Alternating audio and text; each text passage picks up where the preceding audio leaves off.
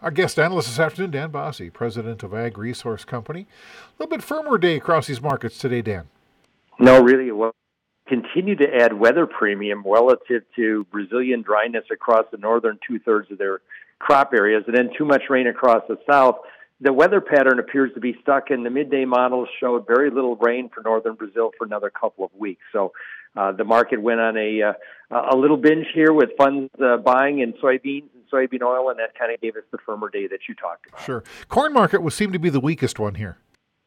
Yeah, it was, and I think a lot of us are wondering if, indeed, if Brazilian farmers go back and let's say they need to replant crops because of the lack of moisture across the north. Do they plant a full season cotton or a full season corn crop as opposed to beans? So until we have some clarity in terms of what Brazilian farmers will do, and for that matter, the weather pattern heading into November, end of November, we'll see how these markets react. But corn was kind of the tail of the dog today. Sure. How about livestock? What happened over there?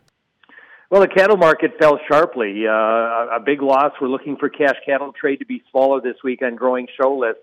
It looks like the feedlots have backed up cattle over the last couple of weeks. We're now going to see a bigger marketings heading into the end of the year. And so that kind of gave a bearish flavor to the cash markets.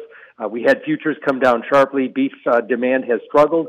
In the case of pork, where we're trading futures well underneath the cash market, the hog market, at least in December, rallied, and that gave us a little bit of a bounce there. So unwind of long cattle, short hog spreads was featured today. I think it's something that will continue into the end of the week.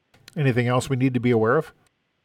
Well, we do have a USDA report out on Thursday, Randy, so we'll be watching that. Of course, not a lot of change in corn and soy yield estimates, but I really think the grain markets are very myopic on South American weather, and that'll be the key, at least as we look forward to another month. Ag Resource Company President Dan Bossie.